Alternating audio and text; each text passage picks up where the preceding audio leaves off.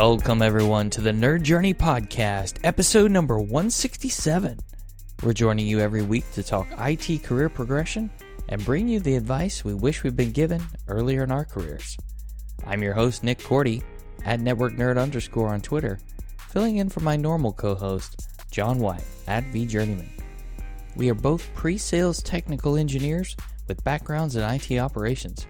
We hope our career discussions will be vendor neutral, relevant across disciplines, and remain timeless. If you're enjoying our content, please drop us a positive review on Apple Podcasts or wherever you subscribe. And if you want to get in touch with us, tweet or DM at Nerd Journey. Ultimately, we're just two nerds on a journey to career enlightenment. So let's take a trip. It is the long-awaited part 3 of our series of interviews with Andrew Miller. But first, let's review how far we've come. In episode 165, part 1 of our discussion with Andrew, we talked about how he got into the IT industry through IT operations, into business ownership, and eventually into pre-sales. In part 2, episode 166, we followed Andrew into management of 2 different types of teams. And we talked about what life inside a fast-growing startup was like.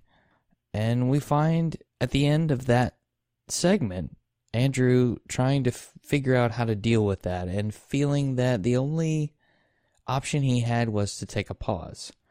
This week, we're going to drill into that a bit more. That decision to pause, to take a break from working anywhere for a little while. Andrew shares what his self-reflection and analysis process was like to even decide that. And that there's a lot more thought and planning that goes into this than just quitting one day randomly. So listen carefully. And I think you'll see that Andrew takes a step back into the individual contributor camp with his move to Pure. He's going to tell us what drew him to Pure Storage, what he does there today, and how he figures out where to focus his time to make the biggest impact. He'll also share some thoughts on what that principal role is in our industry and a little bit about what comes next for Andrew Miller. So let's get to it. This is part 3 and the conclusion of our trilogy of interviews with Andrew Miller.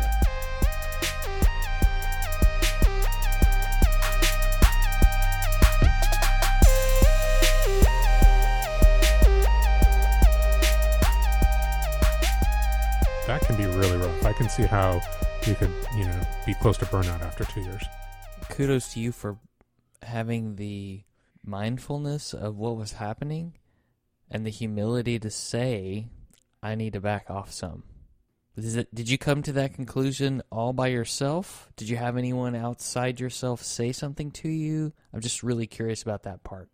There's maybe a couple pieces there to pull apart. One is that I had previously, between Sirius and then Rubrik, taken some time off. Was fortunate enough to be able to do that. Go back to see my wife's family on the other side of the world. We traveled around with the kids for a couple months. That's the sense of hey, well, I'll do this when I'm retired. Well, why not do it in the middle of your career? Now that requires a professional network and not burning bridges and some level of even trust and confidence in higher purpose kind of thing and belief. The other piece there is that I saw. I'm fortunate that I didn't, and I'm kind of trying to think here carefully because I'm not trying to, sound super capable. I saw folks that I was working with that I maybe over the last year and a half had really good working relationships with, and then I'd see them behave in ways that didn't seem like who they were. And the phrase would kind of be like, wait a minute, so-and-so, Patrick. That's not any of the people I'm thinking of. So if you're a Patrick out there, I'm not talking about you, but Patrick isn't like that. He must just be having a bad day, week, month. And then you see people that you'd worked with previously, in some cases constructively, start to feel threatened by new people coming to the organization. And they're not embracing the change and trying to grow with it and ride it. They're trying to be a little bit more of like, get off my lawn or don't do stuff. And then seeing that and trying not to just be oh man, so-and-so, I'm going to write them off, but like, wait a minute, is there anything in me where I'm doing that or I'm becoming that person? Or can I feel shades of that? And sometimes you can, because you see changes coming in that you can agree with at a theoretical level, and then you look at your energy bank and say like, at a practical level, can I lean into what I know is what I believe is the right thing to do mentally? And do I have the energy to do it? Or am I starting to be like, this is good enough, I don't care? And that's not to say that you have to do every single thing perfectly. Good is the enemy of better or best, or I'm mangling the phrase, but I think you know Perfect what I mean. is the enemy of complete. Thank you, Brad Yeah. Pinkston, for teaching me that lesson. But that just even kind of looking inside of, are you starting to get a little bit stretched? The other analogy I think of, because we haven't done any literary references today, would be in the first book of the Lord of the Rings trilogy, where Bilbo says that he feels like too little butter scraped across too much toast. I think I got that 50% right. And you start to feel like how many different directions you're getting pulled. And can you reset those expectations? Or is it better to just take a pause, step outside, and find the next thing? Now, the hardest part of that, frankly, is leaving folks that you care about and that you've hired with the expectation of how you want to help and grow their careers. And there's this really hard balance as a manager of, you've got family, you've got personal life, capabilities, career, but you don't want to just run away like I'm out kind of thing. So it is a super hard decision, but it can't be. I mean, we're hiring adults and everyone is responsible for their own career. So you want to help as much as you can, but that's even what I think about. And I say to folks, like you, John, Nick, Andrew, hopefully we have bosses that care about our careers, but ultimately no one's responsible for it except us, right? That kind of thing. For sure. Right. You just have to make sure that you're not hiring them with the implicit promise that you're going to be there. That person can't look you in the eye and say, listen, I'm coming here to work for you and not for the job or for this. Like that is, a different kind of like personal contract that you have with somebody. And, if that's the case, then you have to figure out, I think, something else. Like, can I, going back to those stressors, can I ground myself? Can I take, travel off of my plate? Can I take time zones off of my plate? Can I, go to my management and say, listen, we need to hire somebody for the European, time zone to take, that stuff. And by the way, I can't travel outside of, the East Coast anymore. And, I can't, work past 5 p.m. Eastern time. I mean, and if I can do all those things, then I can keep on managing these 12 people, but I can't do everything. And sometimes that's just, that's just not right for the organization, and the organization needs somebody that can do all those things. Right. And then that, I think what you're saying is if you realize that that is the case and that they can bring somebody in, then the right thing for you to do is leave or take a break or take a vacation or go on sabbatical. It's very self-aware and I applaud you for that.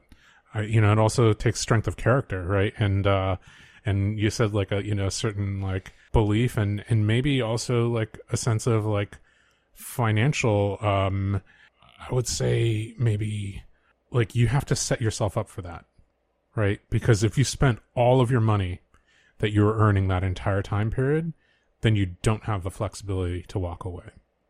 This was sometimes in that time, both after Sirius and then Rubrik, podcasts with Ken Hoy, who actually I ended up hiring at Rubrik, and then he's later over at AWS now. Love Ken.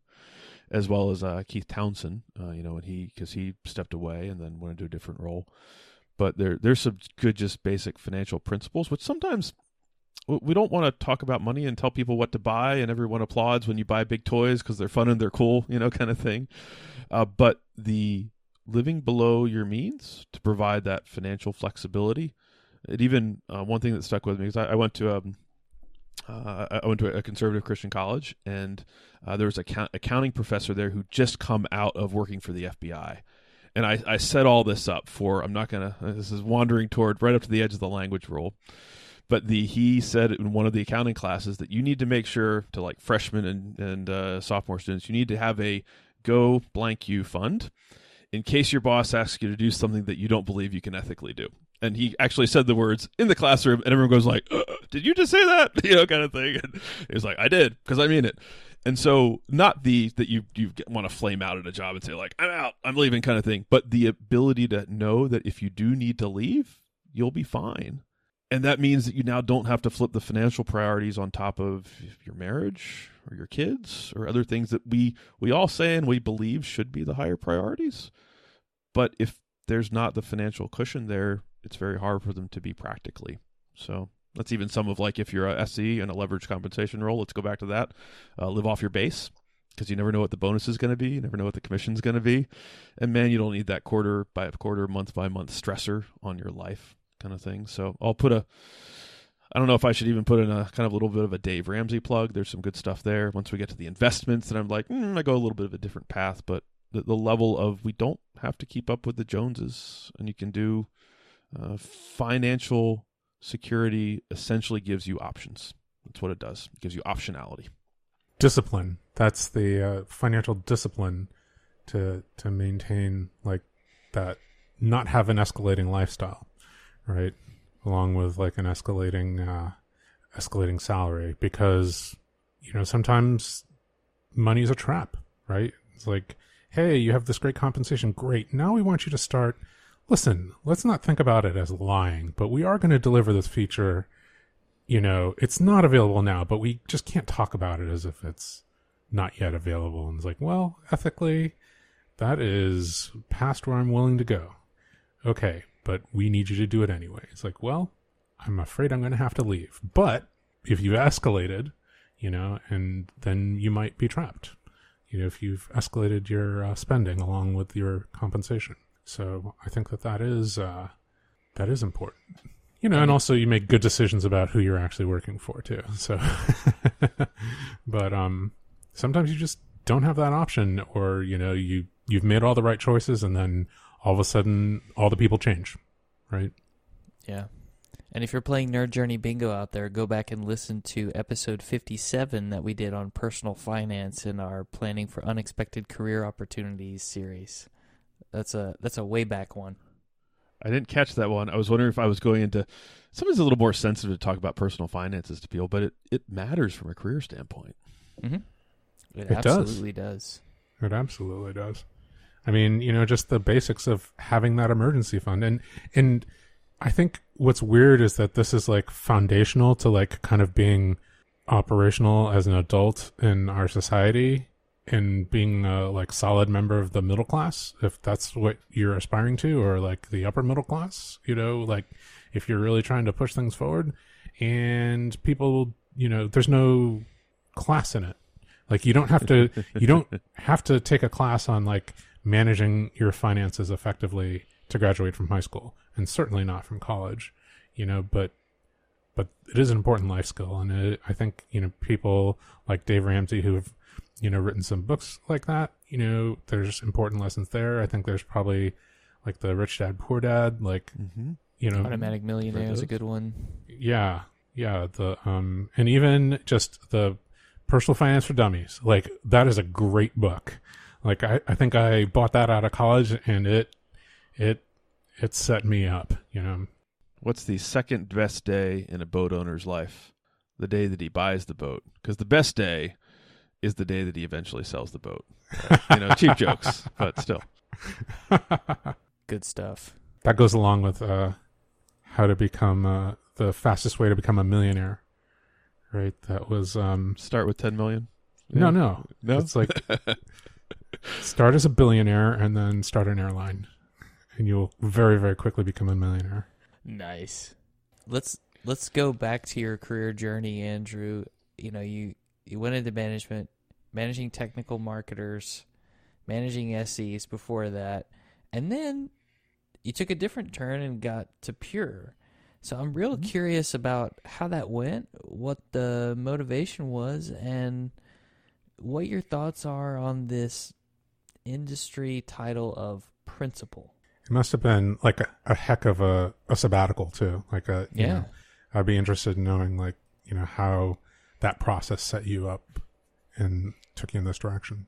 Airline miles and hotel points are wonderful things. I'll just put that out there in general. So if you're traveling and have ability to be flexible there. So I do a lot of Hyatt hotels, a lot of United Airlines. Those aren't ads for stuff, just being real. So was able to bank enough stuff to be back in Singapore with family, wander around to 4 or 5 different countries, kind of a week at a time. Since I have family in Singapore, we can stay there for free. that definitely helps.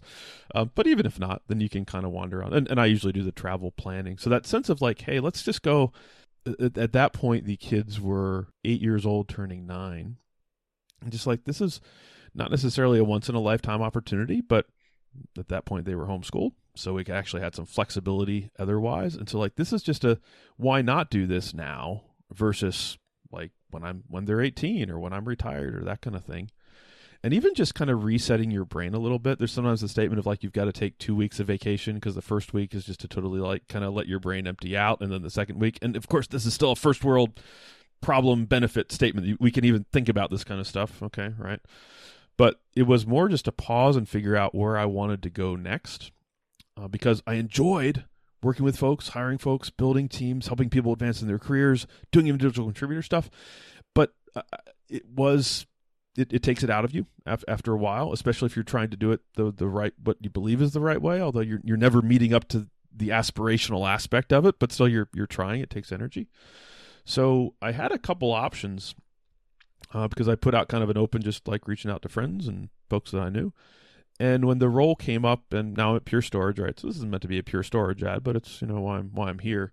It's a mix of the position and the company. So the position is an individual contributor role, director level, but without direct reports from an organizational standpoint, and where you are working both with customers, presenting and going deep on technology, but also covering in some areas, but also covering kind of like portfolio and vision and roadmap strategy, but also heavily linked back to product management and engineering and marketing. So whether that's webinar presentations or giving feedback on future features and roadmap pieces and that kind of stuff. So it wrapped around a lot of the different things that I'd done from a customer side, from an SE side, because it's part of the pre-sales organization to be also principal. Right now it's principal technologist, office of the CTO is the title.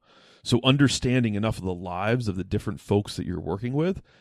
And because it's a semi-defined role, there's some kind of the day-to-day stuff that you should be doing, but there's also a large degree of latitude to say, where can I have the most impact? Where are there gaps in the organization that I could fill? Those gaps might change over time. You pick something up, then maybe you put it down. So there's a high degree of entrepreneurialism that you can kind of bring into it, which is really a lot of fun. For some folks that I've talked to, the reaction is like, so what do you do? Or how do you decide what you do? Or it's like, you can figure out what you want to do. That's cool. And you still have to justify and mildly advertise it to show the value of it without being over the top. So when I joined, the title was Principal Systems Engineer. And there was a little bit of a transition where that was kind of at Pure a super SE role, if you will. And right when I joined was when it was kind of starting to transition to principal technology strategist and then principal technologist. The core is that you still have technical aptitude and depth, but as Pure was growing faster than the size of this team, you couldn't continue to be a super SE, being real, just because there's too many things. There's too many sizing to look at and deep dive this and et cetera. So Pure started to hire more overlays in various ways. We call them Sales Solutions Architects. They go deep on SQL or Oracle or performance or this or that. So there was a need for folks that still had technical background, but could be, and I stole this, I put this in one of the blog posts, I think you might have read, Nick, about like a nerd who's allowed to talk, kind of thing. That you can hopefully put your brain in and out of business gear and technology gear and mix those two. And frankly, I enjoy talking to folks and presenting and storytelling, that kind of thing. The whole, like, the top fears is going to the dentist. I've had a root canal or two, shame on me, flying, public speaking. Like, I feel like I've kind of run into a lot of the classic fears, but that's also a supply and demand thing. If you like some of that stuff, there aren't as many people that like to do it. And then there's this, kind of sometimes pyramid that follows from a position and pay standpoint. The one other thought there is that I've also thought about in a semi-defined role, and you're trying to figure out where you can have impact and what you should do, about this kind of a 2x2 matrix, if you will, of if you look at of where do you put your time. So on one side is micro and macro. Okay, on the maybe that's on the left side, and then you have reactive and proactive. So if you're in my case, just to be real, it's an overlay role. Micro reactive, that bucket fills itself over time. You're known to folks. You have specific things you're tasked to do, where people see that you're good at doing these things. They pull you into customer meetings. They ask you to help with stuff. Cool, great. You're there to do that. We're there. I feel badly I haven't mentioned the phrase servant leadership earlier, but that's both from a management standpoint. But even fundamentally, like I'm here to help. Hopefully help in the best overall way for the organization. But if we need to, sweep the floor to finish up a marketing event and get out the door, cool. That's cool. So micro reactive. You think of macro reactive, maybe that's over time you're getting pulled into bigger initiatives, but it's still, you're getting pulled in. The micro proactive, well, that's like in this role, it's reaching out to SEs and reaching out to peers and actually seeing new people in the organization that come in product management or marketing or SE management and reaching out to have these discussions where it's not I need something from you, but I'm just looking to get to know you and build a relationship. The macro proactive, that's the fun one. Because sometimes you see executives that they have their pet projects. I think we've probably all seen that. Like they do it because they like it, not because it's good for the business. But if you're in that balance of field engagement, customer engagement, talking with folks, trying to remember what the real world is like, you can use that micro reactive to mine that for the stuff that's most beneficial from a macro proactive standpoint. Examples. If I hear multiple times from an SE standpoint confusion on certain things, working with our enablement team, with our training departments, even sometimes recording stuff internally, maybe writing my own blog posts. When COVID hit, had the opportunity to take what had been a lot of field marketing participation and move that into online stuff and starting up a coffee break series that we've been running now for about a year, and we usually have over 1,000 folks attend, and that's a really fun thing to do. It's actually more like a VMUG UserCon presentation, by the way. The first half is more solution focused, and only in the second half do you get to the actual company product stuff. Like that's the right way to do it, I fundamentally believe. So looking at that stuff so you keep the macro proactive relevant based on the micro reactive, things that you see, the trends and consistent things. But so it also helps the field and it maps to what matters. I feel like I went too long and strung together a bunch of random thoughts, but back to you. I think that's an interesting matrix for thinking about the types of tasks you have to do and the impact that they could potentially make. I like that. And using one category to impact another, even better. Still trying to help, but on a wider scale. And I left out that was the position. I went on the position for a while. From a pure standpoint, I fundamentally like where Pure is going from a strategy perspective. I had a lot of infrastructure background, backup, storage, virtualization, etc. And I wanted to keep my career moving, but you can only do that based on just the build versus buy. Like people will hire me for all the existing background. They won't hire me necessarily for the places I want to go, but Pure had just announced a product called Cloud Block Store. They more recently acquired Portworx. That gets into Kubernetes stuff. It gets legitimately into public cloud stuff. So I don't want to run away from my data center roots because there's still a lot of neat stuff to geek out about there. But I also want to be in an organization and a position where I can continue growing relative to industry trends instead of being kind of falling behind them in some ways. Got to jump on the cloud bandwagon, he said very clearly. I, totally understand. As an employee of Google Cloud, I totally understand. We actually did a survey on the most recent coffee break, and we actually polled people on what topics they wanted to hear about. And it was just all over the place, like 10 different ones, from cloud to SQL to VMware to just all over. The one that came in the highest was actually Pure's cloud strategy, current and future looking kind of thing. It was the highest from a survey, and we had about 800 folks respond to it live on Zoom. And so it was just, and I was even joking like, I guess cloud isn't just a buzzword, So. Yeah, it's so interesting, right? Because you have to really emphasize your software. That's the differentiator, especially when you're going to cloud and you can't run your hardware there. then your software becomes the differentiator. But yeah, it's fascinating. Do you have like a strong opinion on that principal title? Like that, the sense that I get is that that's aligned my understanding of the title in other organizations where you're kind of, at that senior, double senior, triple senior, individual contributor, and they're asking you to have this impact radius similar to what a director would have, and thus it's a director level role with probably director level compensation, but not the director level like management responsibilities. Am I in the right ballpark? Overall, yeah. So, I mean, it does vary organization by organization. It can be a little bit of a fuzzy term. And sometimes you see the smaller the organization, the more that titles are free, right, kind of thing. Like, yeah, you can put anything you want to on your business card. At this point within Pure, and some of the organizations, I'll think of VMware, or even let's say IBM, though IBM goes all the way to like fellows, which is like a wonderfully cool term in a way. But the principal is often kind of the pinnacle or the height of the individual contributor path within kind of a technology organization or a technology sales organization. So I do roll up inside the pre-sales organization, and just being super practical, I map to a region. I help people in the East Enterprise within Pure the most. That's where I get customer calls and engage. But then that's maybe 40-50% of my time. But then I also do things that are in a national and international scope, from a project and webinar and impact standpoint and feature contributions and input, that kind of stuff. And even some patents. I've had 5 patents filed while I've been at Pure, which actually there's a really cool process that Pure has to encourage that, both from engineering and the field. That's some just neat stuff that I like about being here. But it is it's a little bit of the sense of that someone who comes on, and this now even I'm going to circle all the way back to where we started, that there's a sense of hopefully that I'm experienced and I can bring value to a conversation with a customer and inside the organization.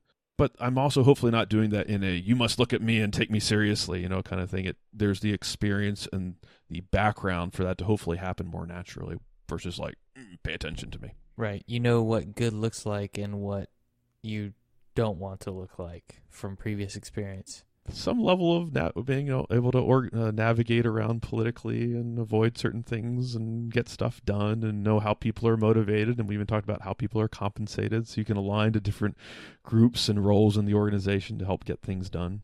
There's not a manual for this stuff. Well, actually, there's a podcast for this stuff. Not a manual, but a podcast for this stuff. There you go.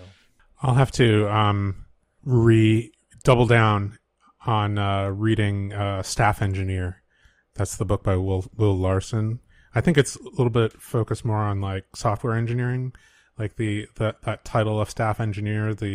Where I think the subtitle is like Leadership Without Management or something like that, where you're being looked to more to become a leader and to have a little bit more flexible time and to think strategically as part of your job, and enable and do force multiplication for other people. That I think that book hasn't been written for the pre-sales technical track career path, but maybe somebody could do an adaptation.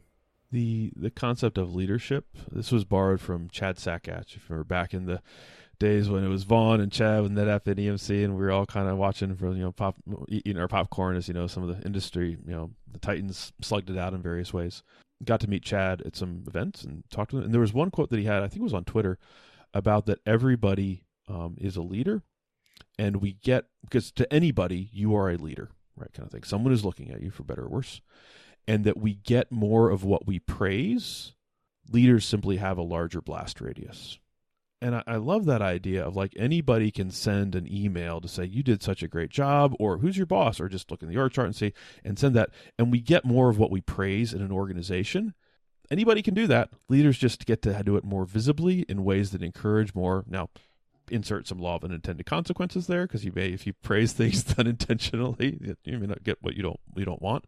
But that anybody can put praise out about good behavior, and that it should be emulated and valued and make people, frankly, help recognize people. That doesn't have to be a manager or a boss. Anybody.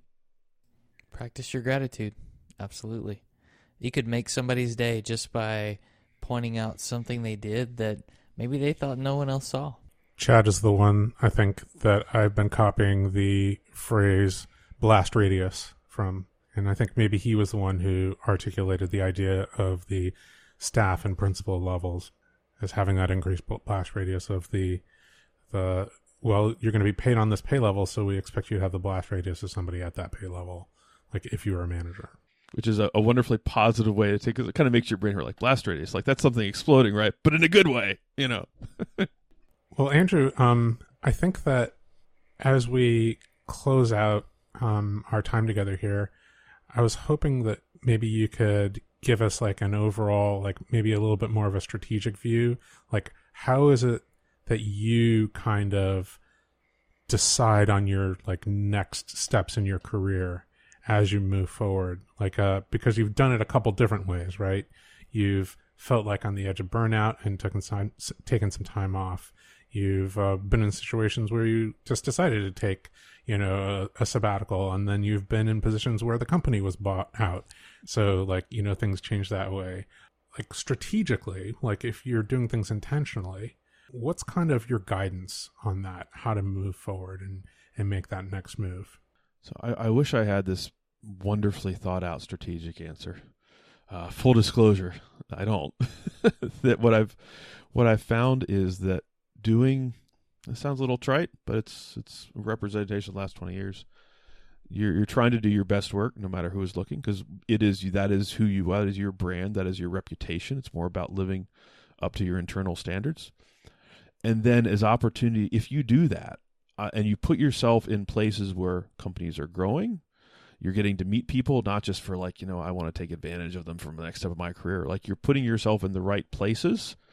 Like we said before, the right time eventually comes with some level of leaning into opportunities when they show up, because they're disguised as hard work, that classic thing. So for me right now, candidly, and I've said this to my boss, so he knows this, I'm actually really happy in my role because it has enough variety.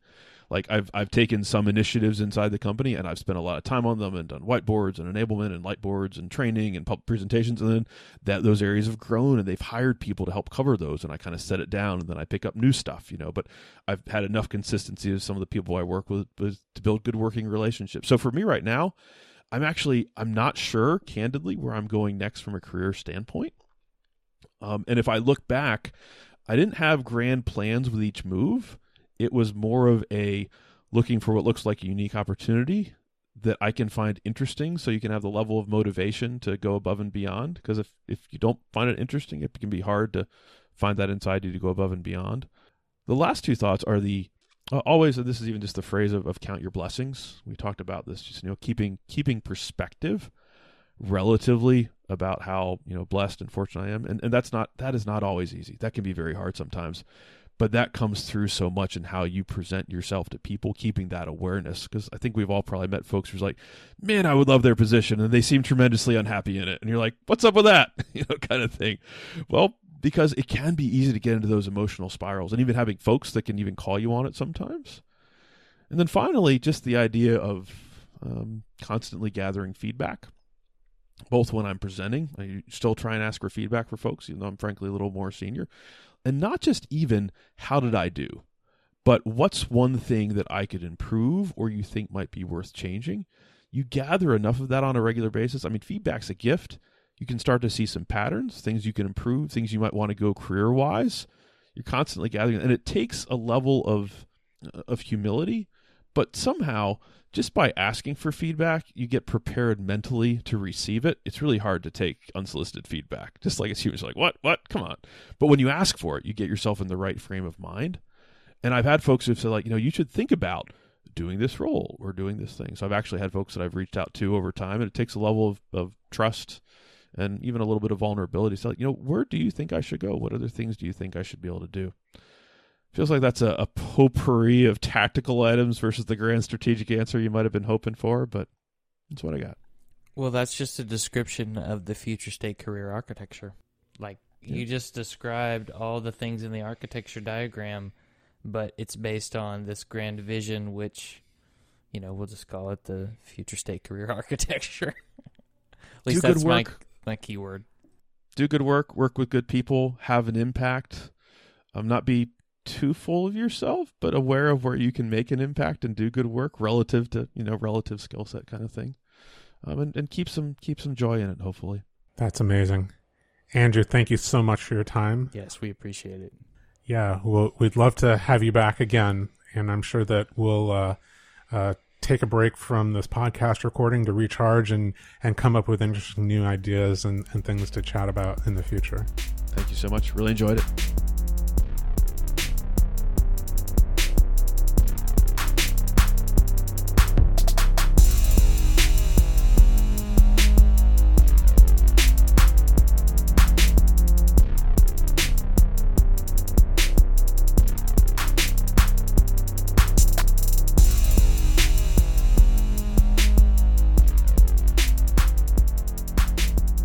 think back to Andrew's decision about taking a pause, he was debating whether he could actually change his current circumstance inside Rubrik, or if it was best to leave.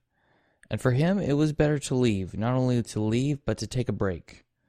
A break to sort out what he wanted to do next. Because he wasn't 100% clear on what he wanted to do next, but he was 100% clear on the fact that he could not sustain what he was doing in the job he was in any longer. I want you to take a pause on the financial aspect of that decision. He didn't just quit one day randomly without thinking it through. He tried to consider all the factors. So my hope for you is that if you do decide to take a break, that you're able to do some planning to make it not completely crippling to your family. And remember, it's always okay to think about whether you're in the right position, whether you're in the right job. It's not bad to do a check-in with yourself now and then. Is this right for me? Is this what I want? How's my situation? Not from a, I must have something better, but an overall, how am I doing? I thought that Andrew's move to Pure was interesting. I liked the exercise he went through, and he had a personal alignment with the company's strategy moving forward. When we're about to join a company, do we think about where they're headed, where they're going to be in several years, or at least to the best of our knowledge? Is that in line with some of the things you want? If it's a technology company, are they looking and investing research and development dollars in areas you might like to learn about? When you get into that company, do they seem to be growing? All those factors are good things to consider. I think the 2x2 approach to where Andrew could make the biggest impact is interesting, and probably something we could all utilize to some extent, and that macro proactive category. He mentioned that being a really fun one. You're helping on a wider scale. In my mind, I think that's probably the hardest one to keep the momentum going on, because it takes a lot of thought, preparation, planning, and work to really get that off the ground. So, and I think the ability to make a larger impact really aligns with job satisfaction, regardless of what your role is. If you know that you're making a larger impact for the company, that can contribute to your overall happiness and engagement at that company. Are you making sure that you're in the right place consistently so that eventually you'll be in the right place at the right time? I like the way Andrew phrased it and how he said we generally know where the right place is, and the more we're there, the better the chance is that we can be there at the right time. And with a little luck, great things will happen. Have you ever thought about the fact that someone right now is looking to you as a leader in some way, an example of what good looks like or what they could be? Think about that. Would that change the way you act or what you do in any way, shape, or form? And of course, they talk about blast radius, which reminds me of our series of episodes that started with 158, the Andy Serwich. I hope you enjoyed this trilogy. I think it was great talking to Andrew, and you can easily see that he's been intentional throughout his entire career, and it certainly showed in the interviews we had with him. Just a reminder, we'd like people to subscribe and give us a positive review on Apple Podcasts or wherever you're listening. We want to know if we're being helpful and are always looking for interesting questions to ponder. We're collectively on Twitter at Nerd Journey. And much like Andrew, we believe that feedback is a gift. So if you have some for us, please send it our way. Farewell, listeners. Tune in next time as the journey continues. I'm Nick Cordy at NetworkNerd_, flying solo for now, from my buddy John White at VJourneyman, signing off.